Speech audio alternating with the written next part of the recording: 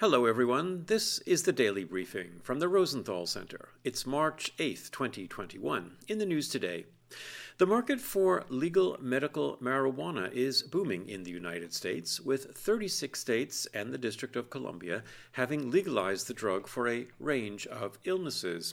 Yet, there's so far little scientific evidence to demonstrate that medical marijuana has any of the purported benefits that producers claim. What's more, the product remains largely unregulated and anything but safe.